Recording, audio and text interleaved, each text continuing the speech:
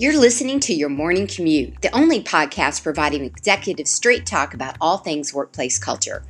We're here daily, Monday through Friday, because culture is never built in a day, it's built every day. This is Shelley Smith, the culture curator and CEO of Premier Rapport, where we know that culture matters. If you want to connect with me, keep listening and join the conversation with other culture curators over at thepremierrapport.com/join now. Now let's get through today's traffic jam together.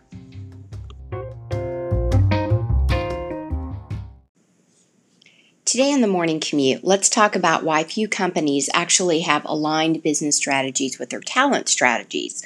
So let me break that down a little bit. In a recent poll of roughly 100 executives, just 12% said that they actually had alignment between their business strategy and their talent strategy.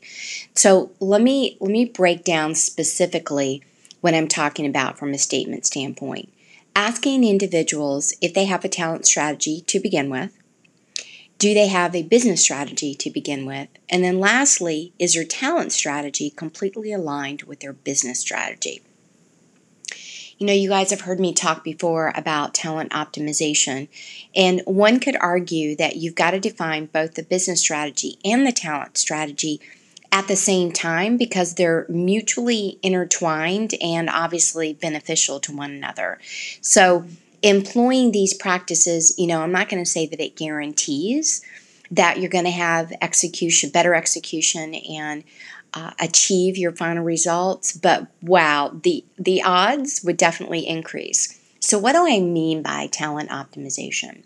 If you can visualize on the left hand of the spectrum, you've got the business strategy itself, and on the right hand of the spectrum, you've got the results that you seek. So those outcomes, those KPIs, those KQRs, whatever it is that you're calling your final outcomes, your final goals. And in the middle of that, you've got really 5 core components that are people-driven in order to achieve those results with greater ease and intentionality. One is defining the hire itself.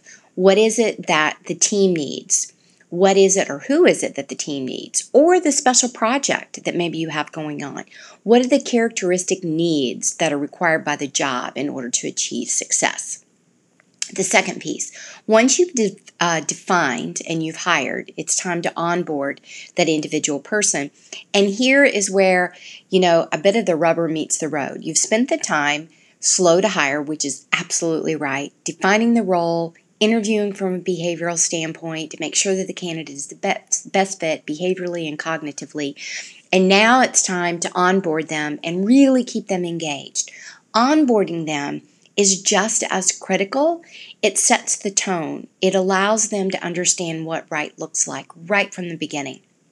And here I'm not talking about a day of paperwork and maybe a week of training. I'm talking about truly onboarding, from matching them up with sponsors to mentorship to ongoing feedback to putting them inside of special projects right from the beginning, again, to set the tone. There is where you truly inspire them, engage them right from the beginning, get them right inside of your community, and then you retain them. And you retain them with optimal talent being developed, the momentum growing. So that's 2. Hire right, inspire to retain.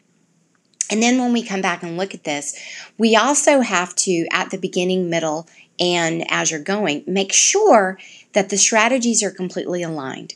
So what I mean by that is what talent and characteristics are needed for the particular team and or the job, and then make sure the strategies that are outlined, you're actually making sure that everybody's on the same page and not just having the bobblehead of, those are the initiatives that we're all going to work towards, but then we go off into our own teams and departments and divisions, and we take the approach and we take the focus and the priority that we want to. And then lastly, diagnosing from a continued basis on satisfaction around the culture, the job, the team, the organization, and certainly the manager. So that's what I mean by total talent optimization.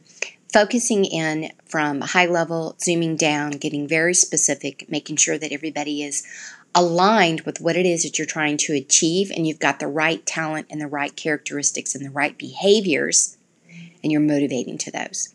My name is Shelley Smith. You know that talent is what achieves your goals. So make sure you're clearly defined, and don't forget about that culture playbook. If you'd like to have more information on that, you know how to hit me up. If you've got some topics you want me to give you some tips on in these really quick morning commutes, you know how to hit me up on that as well. Have a great day.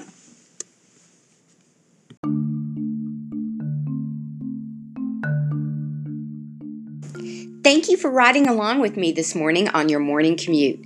Please rate, review, and subscribe, and be sure to visit us at premierrapport.com to get a peek at all the resources waiting for you when you become an official Culture Curator member.